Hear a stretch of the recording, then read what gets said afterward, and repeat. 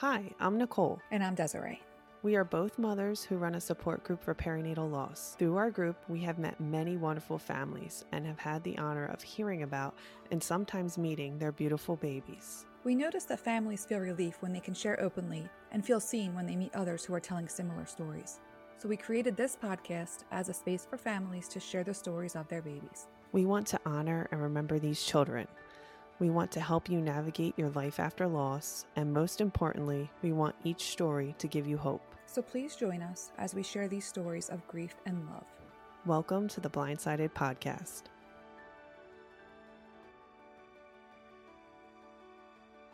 Hey everyone, this is Nicole here with Mia and Desiree for our first episode of the podcast. So I'm Desiree, and if you listen to our pilot episode, you kind of know a little bit about myself and Nicole. We're here to bring you a story today from, like we said, Mia. She's part of our support group, and we've known her for a few years. Nicole has known her longer than I have had the honor of, but we're excited for you to meet her today and hear her story. Hi, my name is Mia, Mia Searles, and I'm here and very grateful to actually get this platform to talk about my story. Bear with me because I'm just going to be sharing my story. This is the first time that I'm sharing it so publicly with everyone. I'm used to kind of talking in groups and sharing my story through social media when sometimes people, contact me after they've heard my story. So this is like really a beautiful thing that we can kind of come together and share our stories. I know I'm just one of so many families, people that have gone through loss. So basically, me and I'm going to call him my hubby. We're not married, but we've been together for many, many years, over 10 years. So I'm going to call him my hubby because we've been through, I feel like, many struggles. And I feel like this is a testament to, that we deserve to be together. We've earned being together. I don't know. You've overcome a lot. Overcoming a lot. And sometimes, and I'll talk about this later, but I do know that sometimes going through loss can tear couples apart. And I'm not saying that we didn't go through our own struggles. I've been very transparent. And I also tell couples that too. But anyway, we've been together for a long time. And, I always knew that I had fertility issues. I have what we call polycystic ovarian syndrome. And what that basically is, I don't ovulate normal, like normal women. And I knew that, getting into my 30s, I was like, oh man, I don't want to rush having a kid, but I felt like I was ready. Something tell me, I don't know if it's the biological clock, but something was like, you know what, you might want to go start getting checked out. So I started going to fertility. They confirmed, yes, that, I do have the, polycystic ovarian syndrome. And so we got tested and all that. And basically they said, yeah, you would benefit not so much from IVF, like we didn't have to go that route, but there's a thing called IUI. So, which is, a little bit more natural. So, obviously, yes, hubby was on board, with everything. We started getting treatments. And I know with like IUI and things like that, there's always kind of like a little bit of a greater risk for getting pregnant with multiples. But I don't know, I guess my brain, even though I kind of thought that would be like, I think I don't know, there's a fantasy, I was like 34 when I started the treatments. And I thought to myself, oh man, wouldn't it be great if I got pregnant with twins, right? And it would be boy-girl twins, and then I could be done, right? 2 and done. That's what I was thinking in my head when I was starting. But little did I know that it actually was going to happen. So anyway, we started. It took a while for me to get pregnant. Finally did. And beautiful thing about fertility places, you kind of learn pretty quick when you're pregnant. So like within, I think it was like I got, I took the test or whatever at home though, they tell you the 2-week wait, that's what they call it. It's like usually a nightmare, and because you keep, if you get the false report, like whatever, when you take the test and it's horrible, that wait. But anyway, finally I get a positive. I remember it clearly. Do you want to say something? Oh, no. I was just saying okay. That it's really, really horrible to wait. And yes. Most people can't wait that long. Exactly. So we're home taking pregnancy tests. Yes. And I would be lying if I didn't cheat and take it a little earlier. I think you have them on, you have the test literally in the closet on, Yes. like by the boxes. It was crazy. Mm-hmm. But I'll never forget when I found that I was pregnant. It was like 6 something in the morning, like, that morning stream, they say is the best. And something told, like, I literally had to get up to go to the bathroom and some told me to try it, like, go take the test. And I did. And I couldn't even wait. Like I ran down the stairs to tell my mom. I was like freaking out, and I remember her face, and I actually have a picture of her face with the test. And I kind of have to tell you guys this too, because you're going to be like, well, wait a minute, you told your mom, but you didn't tell your hubby. Well, at the time we weren't actually living together. I know that sounds crazy, but we were in the process of finding a place. He lived an hour away, so we did the whole like commute, the long distance relationship. We've been doing that for a long time, and we were actually in the process of like starting to buy a house because we knew, okay, we're going to start a family. So we were doing all this kind of crazy, like all at one time. So of course, like it was a weekend that he wasn't there, and so of course my mom, me and my mom are very, very close, and so I just remember that picture that I have, and it still to this day kind of tears me up when I come across it because it's like unfinished. And I didn't even have the heart with my future pregnancies to even do it because, it's one of those things that you like, I just was so scared to even dream, it just getting through the pregnancy was big enough for me. And I was just, it's horrible. But anyway, so found out. And then of course I went in and they confirmed with a blood test and they said, okay, in another week, come back, for an ultrasound. Well, meanwhile, I like went on Etsy and I got like a cute little like onesie. And cause at this point I only thought it was one baby. Right. So I was like, okay. So I got like, I can't even remember what it said, but it was like a onesie to surprise Alex when he was coming down. It was something along the lines of, can't wait to meet you, Daddy, or something like that, in the 2017 or whatever, September 2017. That's and super I remember cute. Yes. Yeah. And I remember surprising him and he was like so happy. And I got pictures of that and him with the onesie. And then the day we found out we were going to have twins. So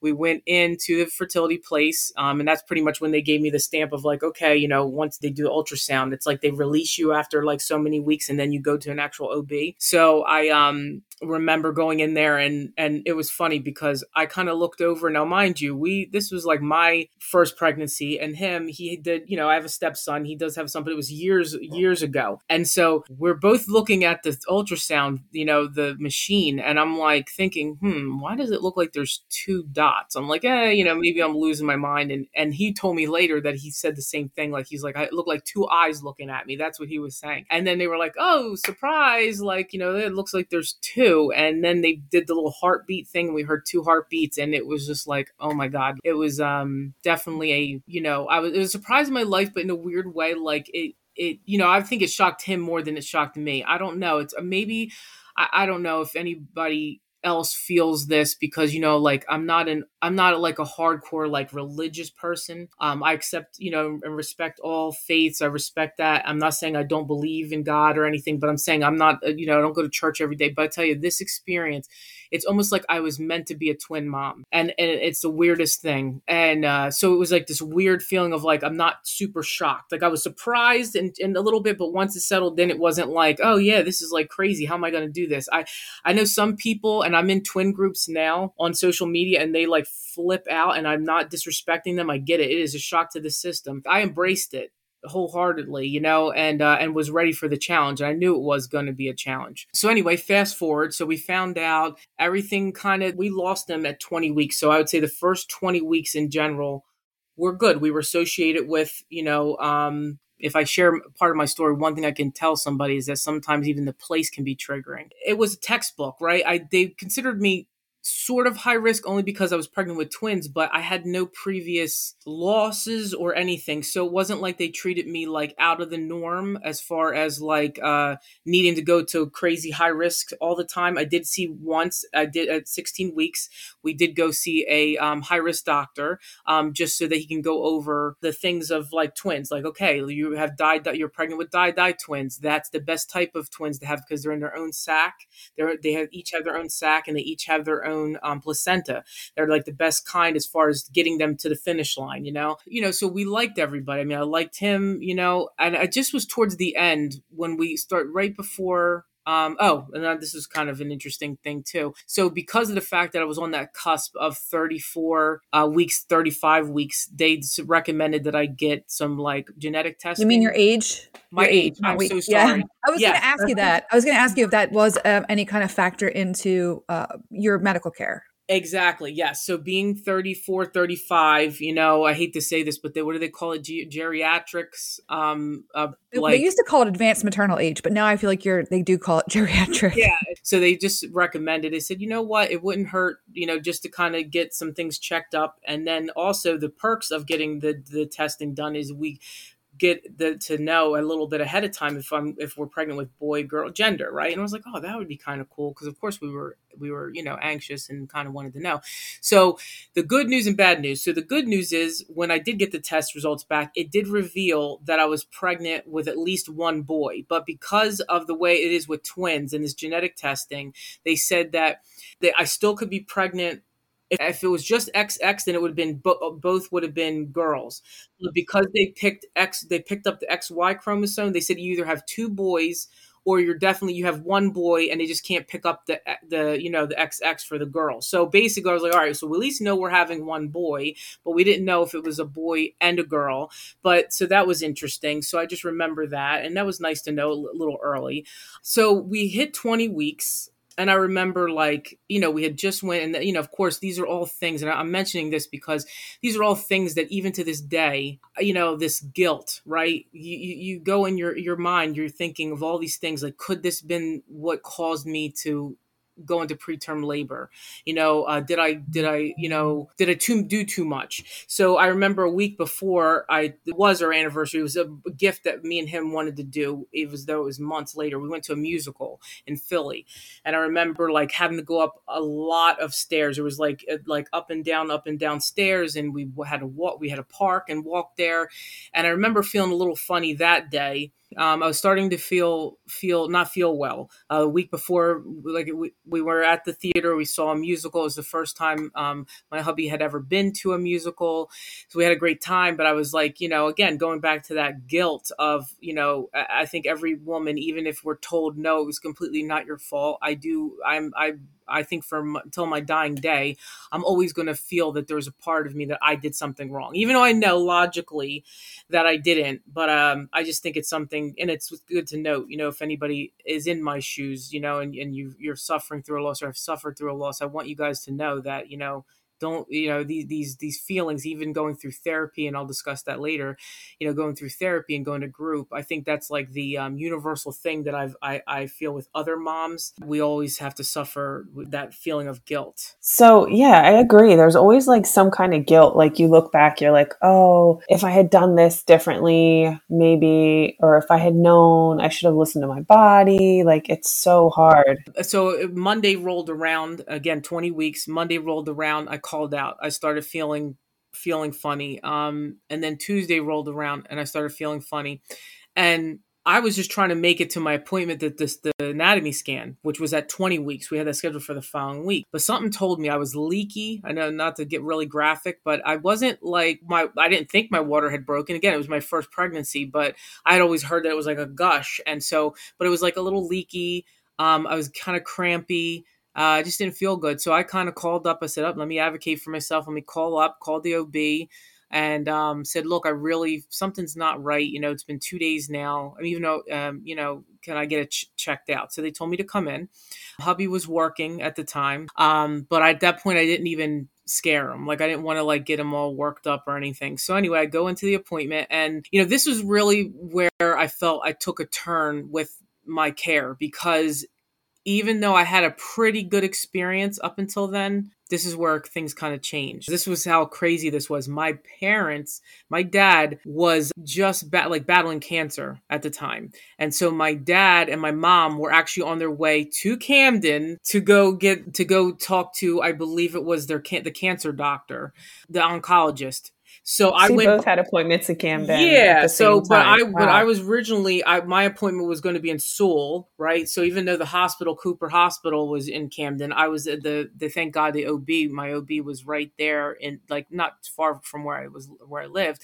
So I was like, I didn't think nothing, right? I mean, I wasn't thinking that it was the end all be all. I just okay, I'm right. Well, maybe they can kind of just tell me what's going on. But I did let my parents know, FYI, I'm heading to the doctor's. My mom was like, good, because I really want, you to go get checked out. Something's not right. So I go to the appointment, and like I said, this is where kind of where where I didn't feel right, even with the people that were, taking care of me that day. The one good thing was when I got in there, the nurse that came in was very nice. And I told her, look, I'm feeling funny, blah, blah, blah. And she said, you know what? I said, I'd just like to get checked down there. I don't know what it is. I had a yeast infection before, and I didn't know. Like I said, maybe there's a reason why things are just feeling a little leaky down there. And so she actually was cool because she said, you know what? I want you to like undress from the waist down. And when a doctor comes in, you let them know that, they don't generally check at this point. I don't really know why we don't, but, kind of was on my side. Well, when the doctor came in, it was a doctor that I hadn't seen, to be fair, right? It wasn't one that had yet circulated. She was she didn't really want to check me. She said, oh yeah, it's normal. That's what she kept saying. It's normal. It's normal to feel leaky. I'm like, yeah, but I said, something's not right. I said, I'm telling you, I said, it's been 2 days. I barely can get out of bed. I just don't feel right. So finally I kind of forced her. I said, can you, I really would feel better walking out of here if you could please check me. And I'm so glad that I did. And again, another thing that I'm telling everybody, advocate for yourself. You know your body. And I've learned even through my future pregnancies that you have to advocate, and not just advocate, but surround yourself with a care team. That is okay. That understands your anxieties and is willing to be on board with you. That it's okay if they're not on board and can't ease your anxieties and things like that, then maybe you need to go to another. It's not always you, is what I'm trying to say. So anyway, she checks me, and it was one of these weird things where you could see somebody's face, and she kind of was like, oh yeah, she's like, something's up here. And I was like, what do you mean? And she's like, well, I want you to go get checked out. She's like, I'm gonna send you to get an ultrasound. We're gonna check your cervix because it's looking like it's dilated a little bit. And I said, okay. And changes. Of course, me being me, I mean, I didn't really understand fully what that meant, but I knew that wasn't good either. We want you to go straight up to Camden, to get you checked out to make sure everything's good. I said, okay. So at that point, I wasn't like full blown panicking, but yeah, I was like, okay, something's not good if they're sending me straight to the hospital. So I just remember coming out of the appointment, sitting in my car and immediately calling, and it was his lunch break. So it was actually kind of perfect. But I call Alex, and I remember saying to him, like, look, I'm dilated and they're telling me to go straight to the hospital. So I need you to kind of meet me there. And, at first he's like, typical, and I hate to say typical male, he's like, well, I'm working. I'm on my break. I'm like, I need you to come to the hospital. You don't understand. Fine, do you. I don't know. I guess I was just kind of like, well, whatever then. If you're not going to come, then I know where I'm going to be. And we kind of hung up. But what was kind of funny was within 5 minutes, he calls me back and he's like, I'm on my way. And I'm like, well, what changed your mind? And he's like, because of course, I'm bawling my eyes out in the car. Right. And he's like, he's like, because what my coworker was like, what's going on? And he's like, I don't know. She said she's dilated or something. And he's like, leave now. What are you, crazy? I mean, and I guess he just needed it. It didn't get in his head that it was really important. He didn't understand that. Yeah. That's cute. That's cute. He didn't understand. Yeah. So it, and let me tell you, from that moment on, he was fully so supportive. But I remember getting up there first without him. I get up there, they get me comfortable. Nurses were nice. They said, look, we're going to check to see if there's any membranes, if there's anything going on down there. We're going to do a swab. I said, okay. So again, I still wasn't really in panic mode. I just, maybe I was in denial. But I wasn't really thinking that bad. They just did the swab. He comes in. So hubby comes in, and I said, oh, thank God you're here. Cause I don't know what they're going to tell me. And I always think back to that moment, because if he hadn't gotten there when he did, I think I would have gotten the news by myself. And then he was apologizing to me. He's like, I'm sorry, and I said, no, it's good. You're here. That's the main thing. Meanwhile, I knew my parents were literally across the street at the cancer building. So it's interesting that we all were kind of close. Well, then the moment of dread hits in.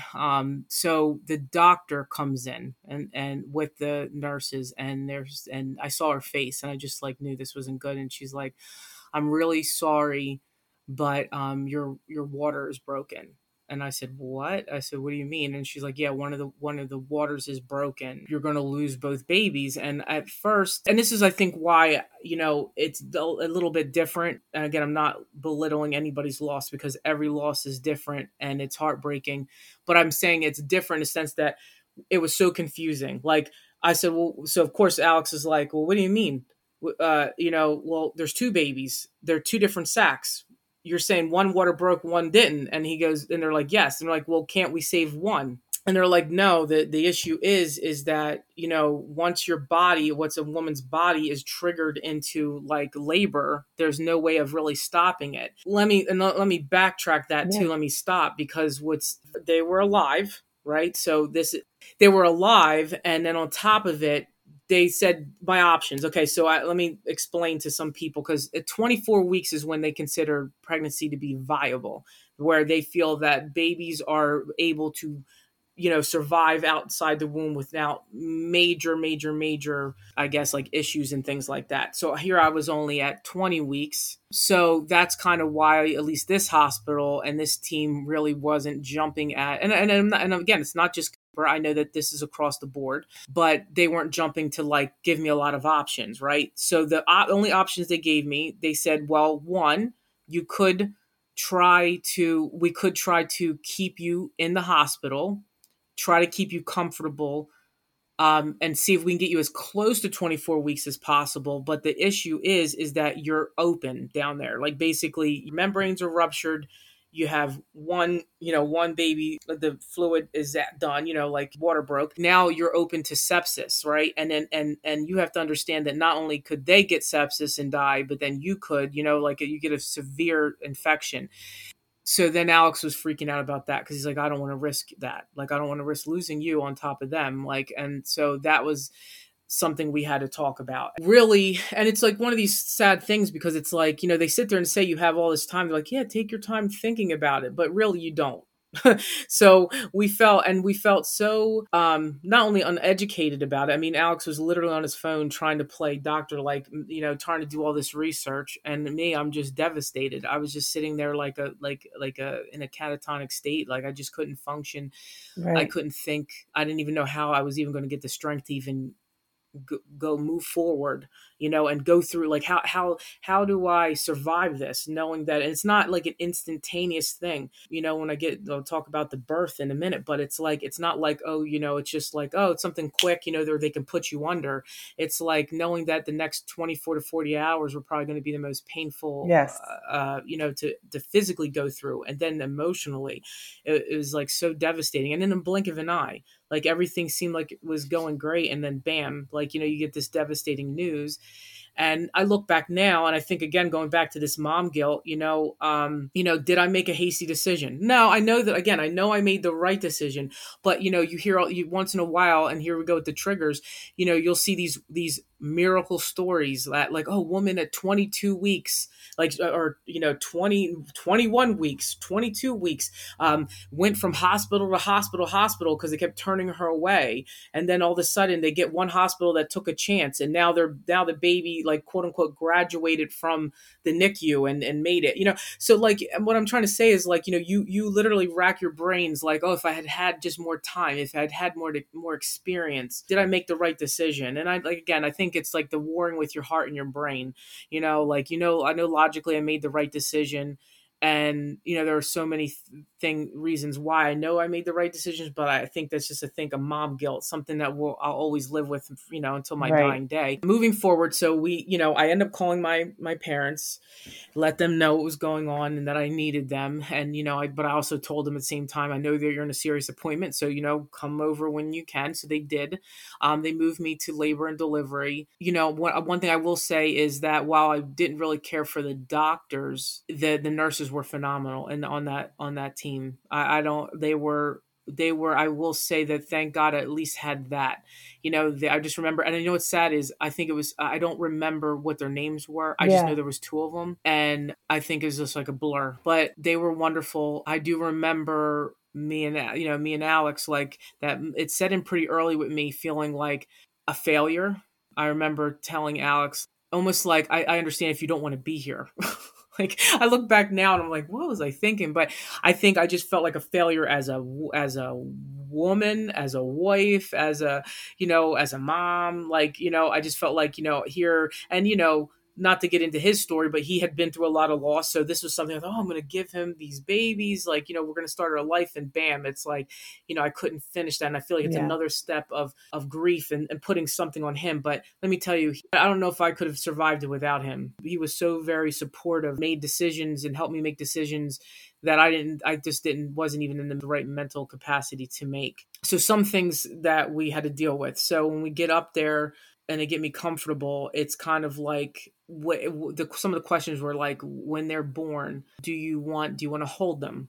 And I originally said no. And I'm going to be honest, and this is painful. This is painful stuff. Originally, we both were, I think he was kind of following my lead. My fear was I didn't know I kept saying, what are they going to look like? Yeah. I was petrified. I didn't know if they were going to come out like, I don't know. I don't even know. Like, I wasn't in my right frame of mind. So what we did ask for was an anatomy, but a scan to be able to, like an ultrasound, to be able to remember them, what they look like in the womb, right? Originally, I thought I'll be okay with that. Like, I don't really need to see them. And I'll never forget the one main nurse that was with me in a very gentle way. She said to me a couple of times, because I kept saying, what are they going to look like? And she said, they're going to be babies. They're just going to be small. That's it. She goes, they're going to look like little babies. She said, and I'm going to tell you something. And she goes, and this is, of course, I'm going to respect your decision. This is what you're going through. But one of the biggest regrets that I've experienced, like parents have experienced, have come through, that have been through in your shoes, ones that don't end up not holding their baby or looking at their baby, they end up regretting it. She goes, and I just don't want you and your hubby to regret it.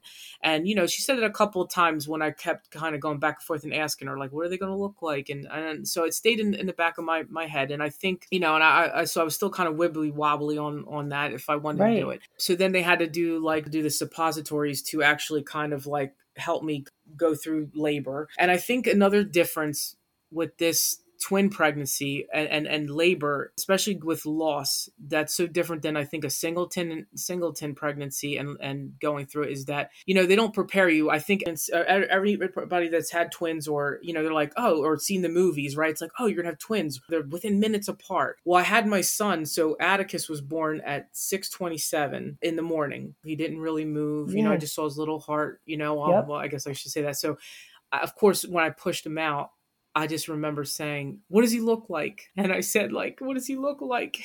And Alex was like, he's beautiful, and the nurse said, yeah, he's beautiful. And then my mom, he's beautiful. And then I just wanted to hold him. And so they wrapped him up and they gave him to me. And, I think that weight of like worrying, like, I don't know, like it was like a moment of, I know that I'm not the only one, you know what I mean? That felt that way, like not sure if they wanted to, but it was like such a blessing.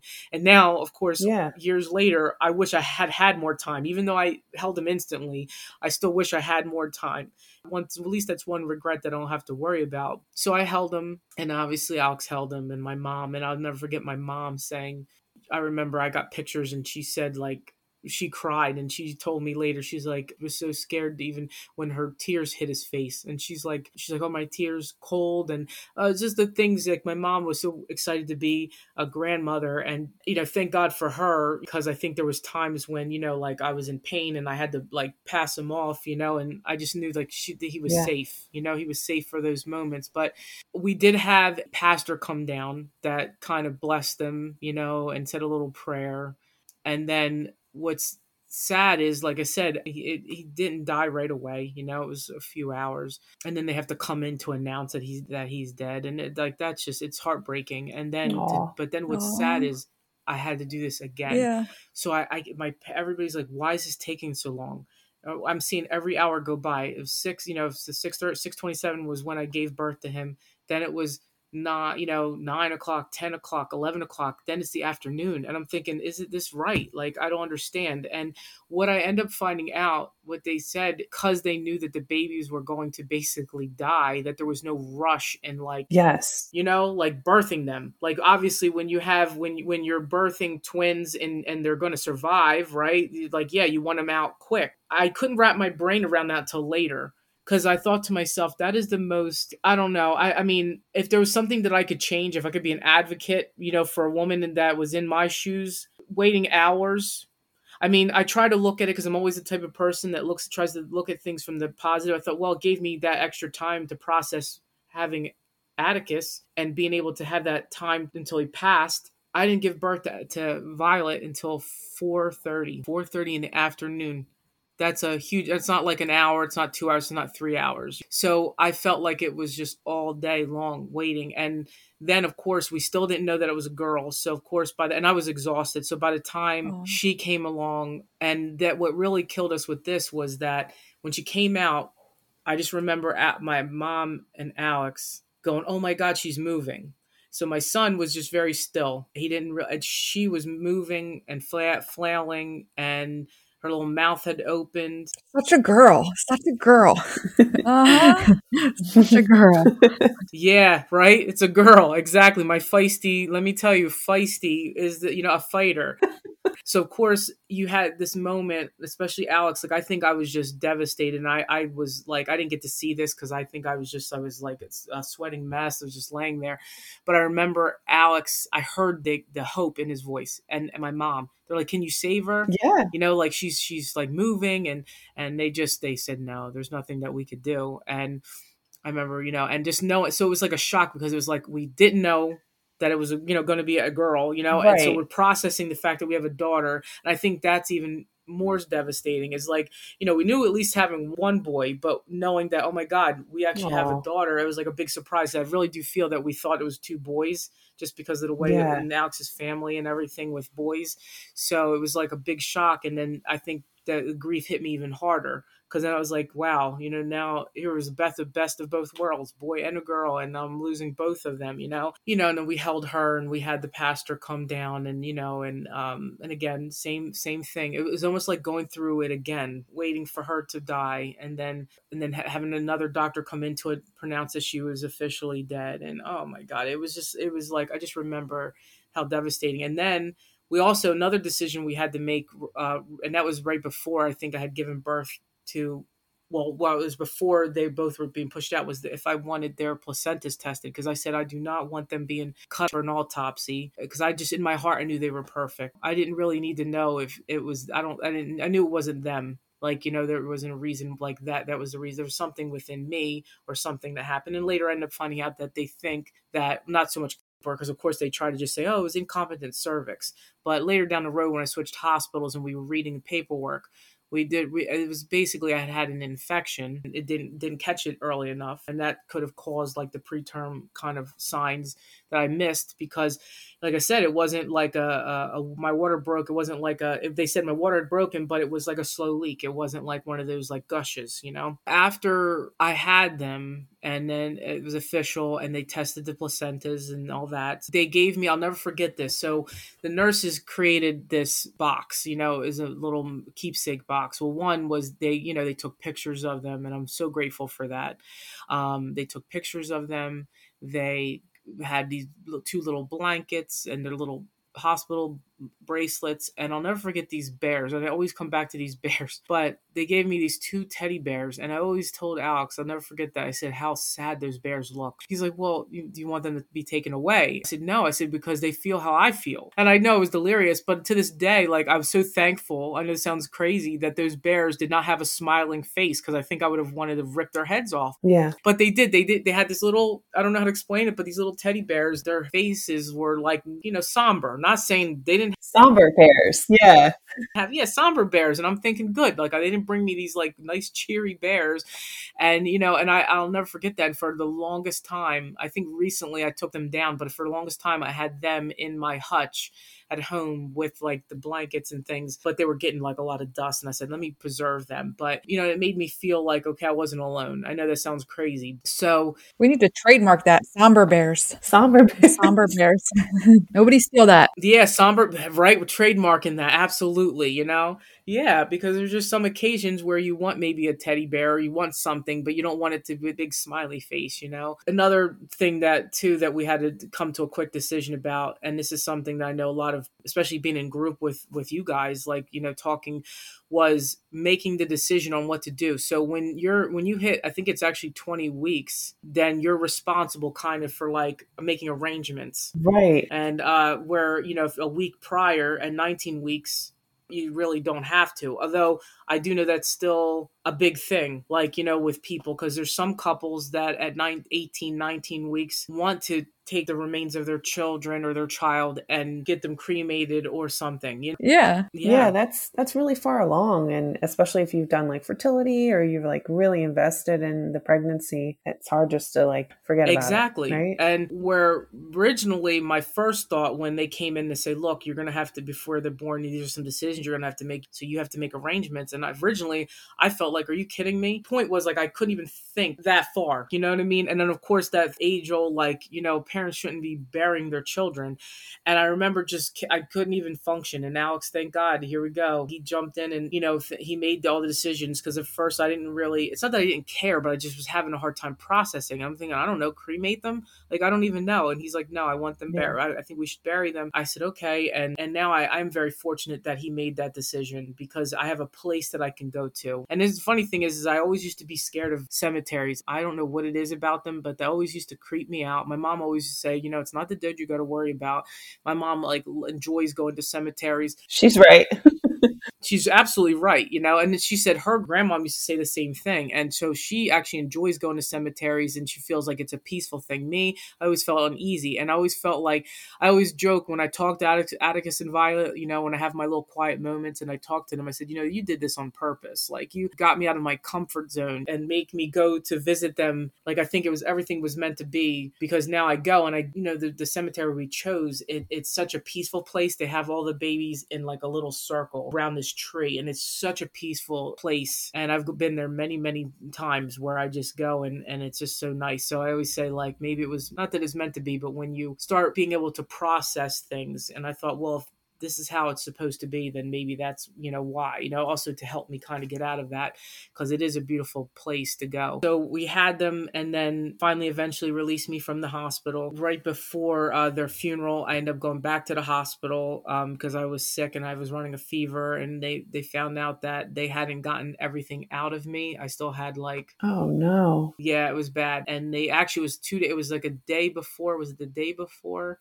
I had to spend the night. It was 2 days before their funeral. I had passed like this huge clot. I was rushed to the hospital because I thought I was dying. Like, I actually, that week, Oh my gosh, that's so scary. or 2 weeks before or something like that, I just remembering being in bed, not wanting Oh to my move. gosh. I didn't care if I died. I didn't care if I lived. It was one of these weird things. I was like in a limbo, I guess you could say. Like, not that I was necessarily wishing to die, but also had no motivation to get up. I remember getting up one time, and I went to the bathroom, and it was like a gush, and I Oh said, my what is going on? And then past this huge clot. It was like size of my fist. It was bad. I felt like, when you feel the blood drain, and my dad, my mom, I yelled down, my dad rushed up the stairs, because Alex was at that point, he was trying to finish some affairs. He stayed with me a whole week. Then he went back because he had to go to work for a little bit. So my dad came up the stairs, and he was like, saw me, and then he like grabbed me, he yelled down, told my mom to call 911. I go, Dad, I said, I don't feel right. I feel like I'm going to pass out. So he pushed my head forward, and I said, Dad, I don't want to die. And I'll never forget that, because I thought to myself, well, there must be a fight in me somewhere. Like, I'm guessing I at one point within the first week or two, I thought, oh, like, I really could care less. But I was like, no, I don't want to die, Dad. And he's like, and I felt bad because he had a similar situation with my mom when she birthed my brother, where she was hemorrhaging. And he told me that later. Like, he said, I literally thought I was going to lose you. She goes, it triggered me. He said, because your mom said almost something similar, and she was pale white. And she's like, so I was like, oh, my poor father. But when I got to the hospital, and it was a different hospital, because obviously emergency, they're going to take you to the closest one. And they were like doing all this stuff. And they're like, I remember the lady in the ultrasound, like, she was checking me, and she was, yeah, honey, there's stuff in there. They didn't like clean you out right. So I ended up having to be knocked out. Did a DNC or DNE, like, they had to go in there and clean everything out.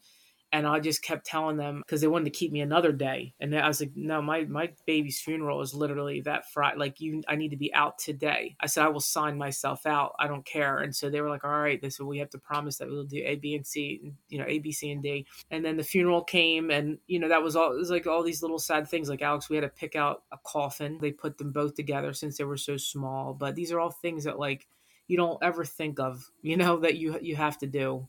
And again, all of these things are beautiful. I look back and I'm so thankful, but I would be lying if I said I wasn't like checked out. I can't even remember who really came. I remember some of my students came. I'm a teacher. Seeing them was really moving, and a couple of close friends from the school. But moving forward, basically, I knew immediately that I needed help. I wasn't ready. It's so funny. I've said this in group before. I wasn't ready for group therapy, but what I needed was I knew I needed to talk to someone. So I did go to a grief counselor, and it was the first year after losing them, it was the best thing that I could have ever asked for.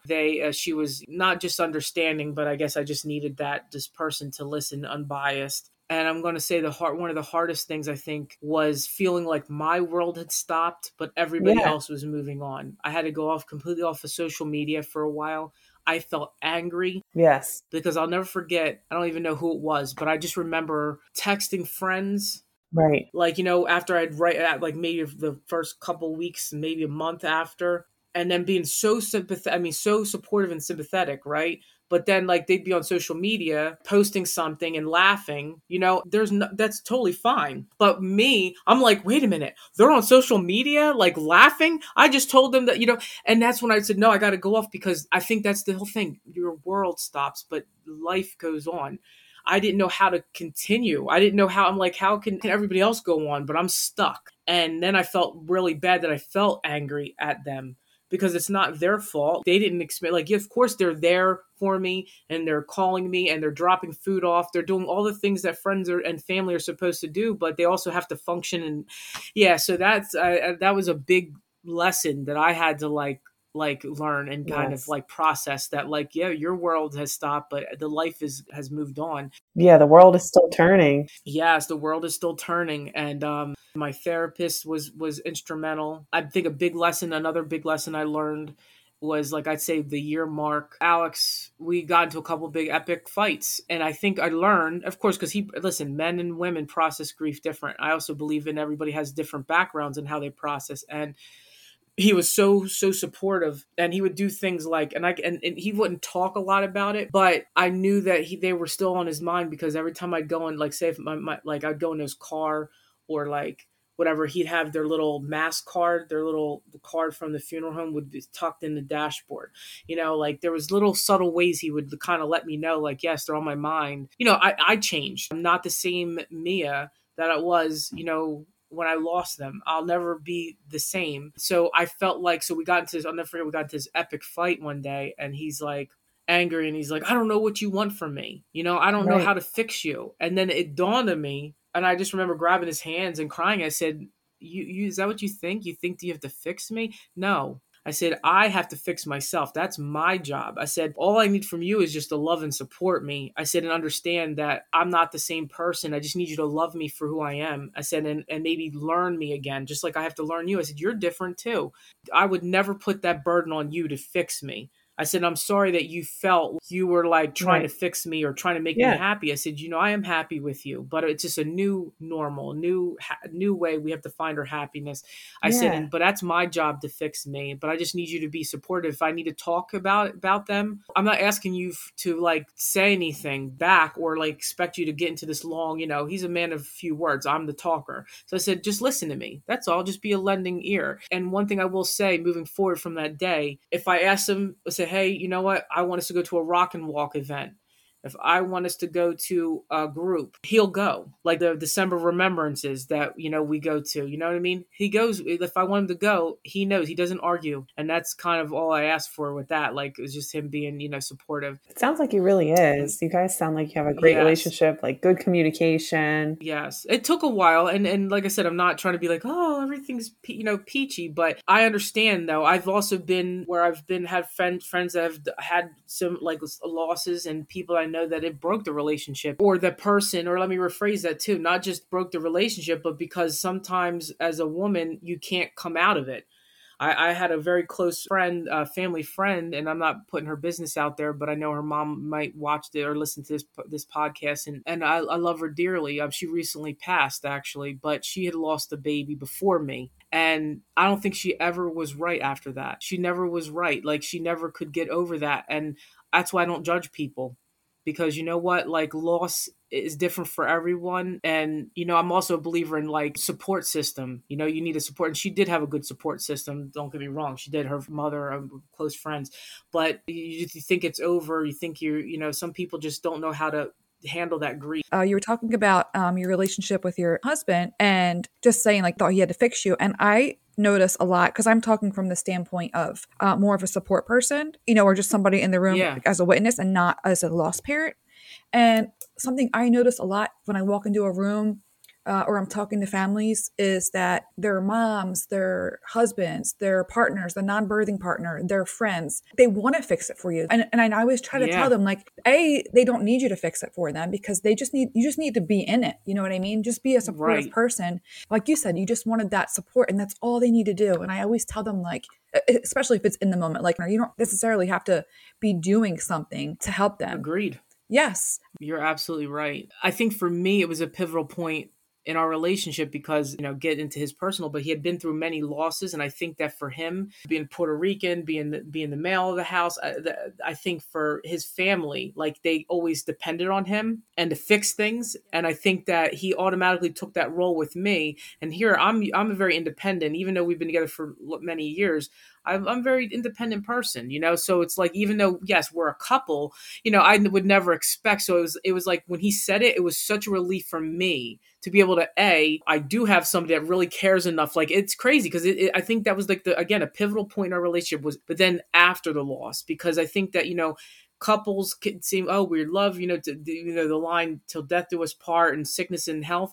But I think until you've gone through something so tragic or when somebody's really sick, until you actually go through that to see if you can weather the storm with them, it helped me also to relieve him, to say, honey, like, I don't need you to fix me. I just need you to be there for me and to listen to me, And I think that took a little of the pressure off of him. Because I do think he really was trying to figure out how to fix me, like physically, like patch me back up, Well, that's because you guys took the time to have these conversations. Like you had that conversation, like, look, there's something like here. We need to like fix it. Yeah. But thank you, Desiree, for, bringing that up because it makes me feel good. Because again, like, I think sharing my story, it makes me feel good to know that I'm not the only one.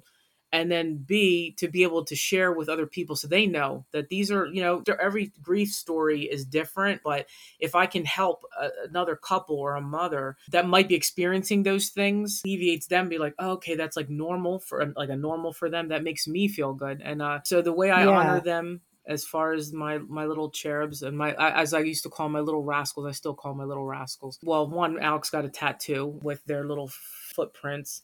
Obviously, I go see them at the graveyard all the time. We always make sure that we do like the rock and walks and the December remembrance. I think the holidays. Some of the things that are very still challenging though is grief. Like if there's words of advice or like things that I can share with other lost parents is like, grief is crazy. You could be fine for a month and then something trigger you and then you feel like you're in that well of grief, feeling of sadness that you thought you were over, it hits you. I know the holidays that are coming up, like Christmas doesn't bother me as much, but it's always Halloween. That makes me get incredibly, I feel I can actually starting to feel the anxiety now. I thought it was because of this new school year jitters because I'm a teacher, but it's not. I'm already trying to get ahead of the game. Like, what am I going to dress the kids, my current children? What am I going to dress them as? But I think it's also the anxiety of knowing, because I kept thinking when I was pregnant with Atticus and Vyolette, I was like, oh, they're going to be born in September. That was my biggest thing as a mom. I kept saying, oh my God, 2 of them and getting to take them out for Halloween. And I remember after I lost them and that first Halloween, it was so triggering seeing everybody with their kids dressed up. Oh my God. And it still is a difficult season for me when it comes to that. It's very triggering. You know what's crazy is a lot of our families in group, Halloween is a big one for a lot of people. Really? I don't know if it's the kids. Yeah. Yes, we hear it so often. Like that's one of the hardest holidays. Like you said, at Christmas, you love Christmas.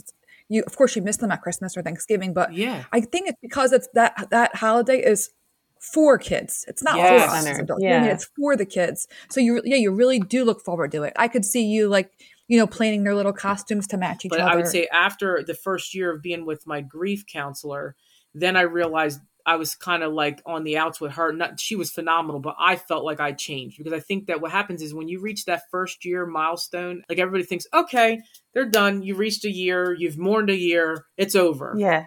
Move That's on. how I Yeah. felt, you know? Yeah. And I felt like, and what's sad is like the first 4 months, 5 months, 6 months, you know, people are still talking kind of to you, but after a year, it's like saying their name out loud is almost like, I don't want to say taboo, but it's like, you don't want to make people uncomfortable. So finally, that's when I started reaching out to a friend who I knew was coming to the support groups. And I thought, now I think I'm ready to be around people that understand, because I feel like I'm losing my mind. I feel like, why am I still feeling like a gaping hole in my chest? So going to group was very eye-opening. It was, you know, so I always, that's another word of advice to anyone, that like, when you're ready, because I never want anybody to feel like you have to just, there's some people that want to do it right away because they want to be, they want to feel like, you know, they have somebody that understands. Where me, it took me a good year before I felt like I was comfortable enough to share with people my story and be around other people that have gone through what I've gone through. Then that's where I learned a lot too. Like just knowing that, yeah, grief is a roller coaster, that everybody grieves different, and that it's not one of these things that just stops after a year. You know, it's been what now, 6 years, almost 7 years since I've lost him, and I go through waves. I have now 3 children since losing, you know, Atticus and Vyolette. I had my rainbow baby in 2019. He was a kind of like a traumatic way, you know, I brought him in. He came 5 weeks early, but he's here and he's healthy. But then, you know, and I'm coming full circle because I want people to understand. I think this is if there's a last thing that I want to give is people hope. So after I had my rainbow baby Achilles, you know, I thought, okay, I'm almost 40. He was a very traumatic birth. I thought I was maybe just happy just to have him. But then I thought, what if he's almost 2 now? Should I try for one more? Because there's such a big gap between him and his older brother, my stepson. It was like almost a 20-year age gap. So I thought to myself, maybe try for one more. So it was right around COVID time. I said, you know what? Let me go get checked up. I went back to the fertility doctor and he's like, all right, let's run some tests. I said, just to see how my body did, because remember, I had scar tissue from when they had to go in there and everything. So I did all this tests, and I'll never forget that day, because I thought to myself, we had to do a virtual thing. So he goes, well, he's like, I have some bad news. I said, okay. And he's like, you have an infection in your uterus, and there's definitely still scar tissue in your uterus. And then 3, you have hyperplasia, which is like precancerous cells. So it's like I didn't have cancer, but basically like if they don't take care of it, that it could develop into it. And I never forget, I got very emotional and on that call, and I said, I don't think I told you this, but I said I still was wishy-washy on whether I wanted to move forward with having another baby. I said, I think this is what I needed. And he goes, what? Well, for what? To go forward with it or to go backwards? I said, to go forward. I said, because this could be my last shot. I said, I have always had doctors tell me you have polycystic ovarian syndrome. Could be looking at early hysterectomies, like at 35, anywhere between 35 years old and older, you know, like I could be, because it's just something that happens where this is like a common thing. So it felt like almost like this was a now or never kind of situation. So I said, well, what can we do to fix it? He said, well, he's like, 1, I'm going to put you on some medicine to get the infection cleaned up. 2, I think it's better to go back in and do this surgery where we clean you out again, go in and kind of cut the scar tissue, and fingers crossed you won't need a balloon catheter, because the last time I actually had to get a balloon catheter put in. So we went forward with it. Surgery went beautiful, all healed up. And I decided, you know, I said, let's do this. Like, let's do it.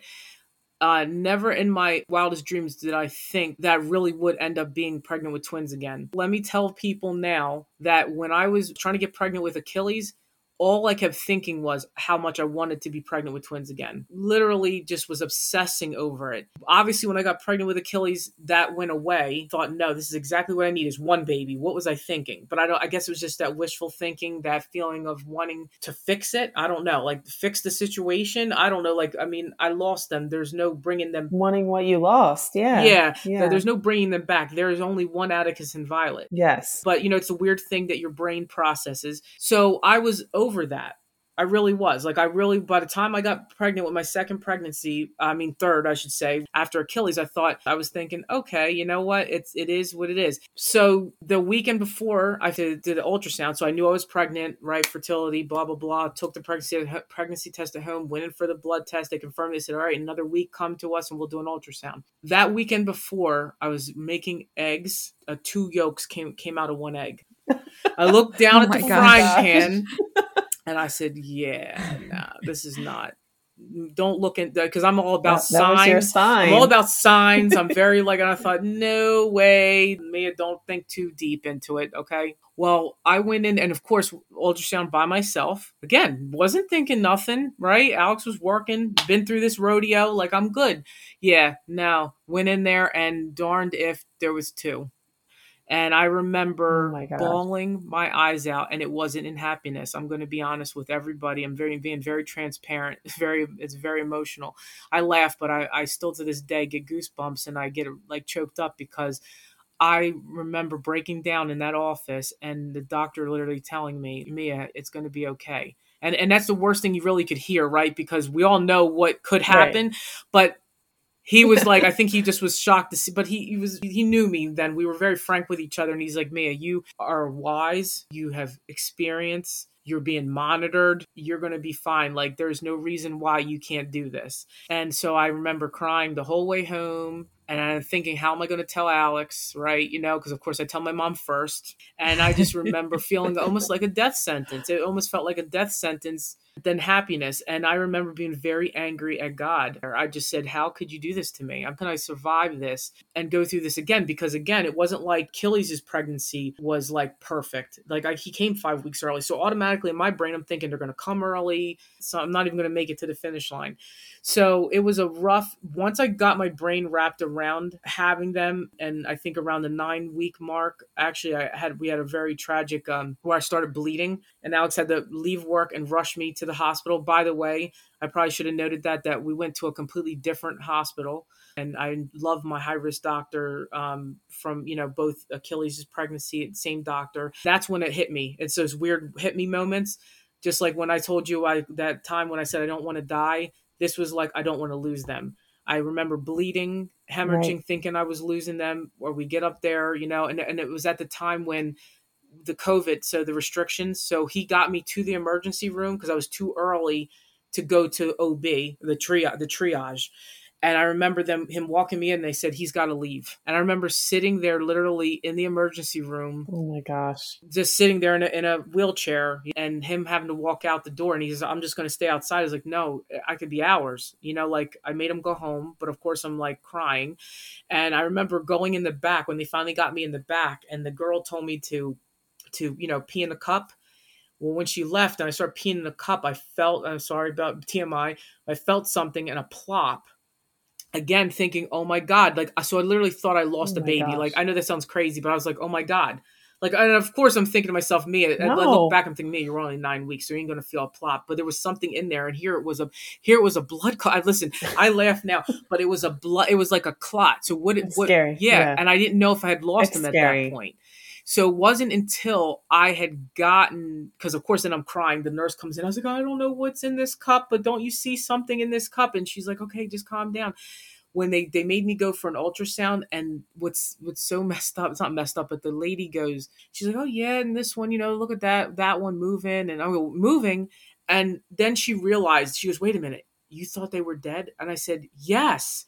I said, so I'm bawling now in happiness. She's like, oh my God, let me show you. Because, they're not really supposed to like give you information, but she knew I was literally losing. Yeah. So she turns the screen and she's like, look, they're fine. Look, their heartbeats. And I mean to tell you, like, I was like, I couldn't believe it. So we end up being told what it is that it's, I forget what they call it. It's something hemorrhage where placenta is attached, and sometimes like it gets like these bleeds, you know what I mean? And like must have, like I said, even that, whatever that clot was or whatever, that was like whatever tissue, I don't even know.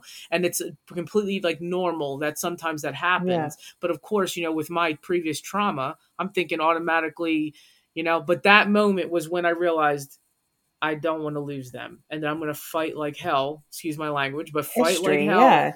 to make sure You're losing the that I baby. get these babies to the finish line. And listen, I'm not going to get into everything, but Oh, 38 weeks. 38 weeks, made it to the C-section date, pretty textbook pregnancy. I mean, aside from, obviously I was seeing the high risk doctor, was a hospital stay eventually, but there was, I didn't care. I took all that in stride. I never complained, and I got them there and I got to see my babies. And one thing I will say, is that, and of course, learning that they were both a boy and a girl, I feel like, I mean, goosebumps. I would, again, be lying to myself if I didn't say that when I found these things out, as I kept going, like, oh, you're also having another boy and a girl. Like, what? Like, I kept saying that there was these mind F's, excuse my language, mind F's. Like, is really somebody doing this? And I think what really helped me also change my perspective was my mom, around well before 20 weeks. My mom says, and she still to this day says that she was visited by Atticus and Vyolette. She said she was in the shower. She said she thought she heard a voice, and she said that she'd like open the shower, shower thing, and she's looking around. She's like, I don't know, maybe I'm losing my mind. And she said, then there was a light, and she said, and it felt like almost like an out of body experience. And she said that she heard these little voices and saw these two lights. And she said that they said that they were, going to be watching out, that she sent them she sent them Wolf and Wolfgang and Imogen. They're my twins now, Wolf and Emmy. And there was going to be a boy and a girl, and that they're going to be looking out for me. And, my mom I have this in writing, like she wrote me that, and then she would tell me, I don't want to scare you, Mia. She's like, I know you're like have to be ultra focused and all, but I'm telling you, you're going to have a boy and a girl, and you're going to make it to the finish line. And that's right. This was before 9 weeks. This was right before I went into the hospital, because she kept saying, there's no way you're going to lose those babies. She's like, she kept telling me as I was leaving. And she's like, there's no way, man, because they told me that you're going to make it and you're going to have a boy and a girl. And I kept saying, okay, of course, I'm like, all right, Mom, be quiet, like, because I don't want to hear oh this, my gosh. But Wow. even afterwards, like, she goes, look, I told you, didn't I tell you? So every Yeah, time, like, we not would in the have moment. these moments throughout the pregnancy, we were like scared. She goes, Mia, you're going to make it. She goes, because they wouldn't lie to me. And she, even to this day, she keeps saying, like, she's like, like, she goes, that's going to be her greatest thing, is when she goes to heaven. And I'm getting emotional, and she gets to see them again. I have such a good mom. Oh, I can't Oh, tell you enough that having yeah. a support group, support people, not just a group that you go to, but like having people that really, understand and go through that with you. And my mother, my parents. But yeah, now I have I have three beautiful children. I have these twins, and I think that reason why I wanted to share that story is not just to give people hope, but also too, that even with how happy I am to have and grateful that I am to have Wolf and Emmy with me, it's still triggering, because all the things I get to experience with Wolf and Emmy, I think about Atticus and Vyolette. And I kept thinking to myself, like, so even though I'm excited, Right. I get excited for the holidays, and now look, I get people probably think, oh, well, look, now you have twins and you could do the things that you didn't get to do with, Atticus and Violet. It's not the same because they're not the same babies, but yes, I do try to be happy. And I mean, it's not that I try to be happy. I am very happy, but there is always going to be that sense of loss, because they're my first babies. And I will say that I also go back and forth and think to myself that if I hadn't lost Atticus and Violet, then I wouldn't have Achilles, and I wouldn't have Wolf and Emmy. And of course, having them here with me now, I can't even think about living without them. So I always feel like it's hard that those things that are playing repeat in your mind, and I think Right. that's all normal. I mean, there's no better way to say it other than that these are just the things that we're gonna, as parents, as moms, the people lost, that you think, and that's okay. There's, because you're never going to really get an answer. You know what I mean? You're never going to. The only thing you can do is just try to process and try to live the best that you can with what you've learned, and be able to spread that knowledge to other people, so they know that they're not going crazy. Because of course, I wish I had in the beginning somebody that I really could have, you know what I mean? I kind of felt like I learned things as I went, and then finally, after a good year and being with you guys were like a godsend. Being Yeah. able to be with you guys and learning everybody's stories and knowing you're not crazy. Oh my God, that's such a relief to know that a lot of the same things I was feeling inside, other moms and dads were feeling. So But I just appreciate having this platform to share my story. That's my little rascals. Thank you so much for being here and sharing your story of your little rascals with us. Yeah, thank you so much. They're here with me today. I know that they are. I think that, I had a lot of anxiety going into it, but I love talking about them. Last thing I want to say is that if I forget, there was something I think there was a question of like, what's one thing that's really hard, and it's not hearing their names. Like, first, like I said, first six months, okay, people are still receptive, you talking about them, but not being really able to talk about them so freely, because or else people are going to look at you like, all right, especially as we're getting into the 5-year 6-year anniversary. Well, word of advice to other people, letting talking to the parents that have lost, don't think that you're triggering them. I did have a couple of coworkers that still to this day have no problem, like, especially around that time, they know, like, they'll just say, oh, they'll just start talking, or they'll say, oh, I thought about Atticus the other day, or I thought about Violet, or I saw a flower and I thought about Violet. Like, those are the moments that like really warm my heart, because I don't get to hear my kid's name aside from that. And I'll never forget, Atticus is a famous from To Kill a Mockingbird, Atticus Finch. And I'll never forget one time walking into a 9th grade teacher. She's since retired, but she was teaching To Kill a Mockingbird, and Atticus was like, literally the name was on her board, and I tried not to like respond to it, because my heart melted. And then later I told her after I left, because I didn't want to like get emotional, I said, I just want you to know, I know you didn't do it intentional, but seeing Atticus's name on the board like got me really excited. And she goes, oh my God, I wish you would have said something. Aww. So yeah, just little things like that you don't realize really mean a lot. Yeah, it is hard not to hear. I agree. Not to hear their names anymore. You don't want to forget them, but like you said, the world is moving on, and you don't want to bring it up and make people sad either. So it's like a hard, yeah. Yeah, but I say it all the time. It's really hard for like, I think it is good to keep sharing, like, even if it's 5 years, if it's 10 years, I still love, I have a family, and every year their son would be, they were one of my first families that I supported, and their son would be, I want to say 13. And every year they do something, and tell his story again. It doesn't even have to be a year. It could just be like you're thinking about them and you want to share with everybody else. Like, it would be probably their first year of kindergarten this year. Yeah, so it's like, even those kind of things, like that could also be in your mind and you're not even realizing it. But even if you share it, I like when people share about their babies, and like, not that I like that you're missing these things, but that when you shared, like, it gives me a chance to say, hey, I do still think about them too, or I still think about you. You're in my heart, because you don't really realize that people are thinking about you. Oh, agreed.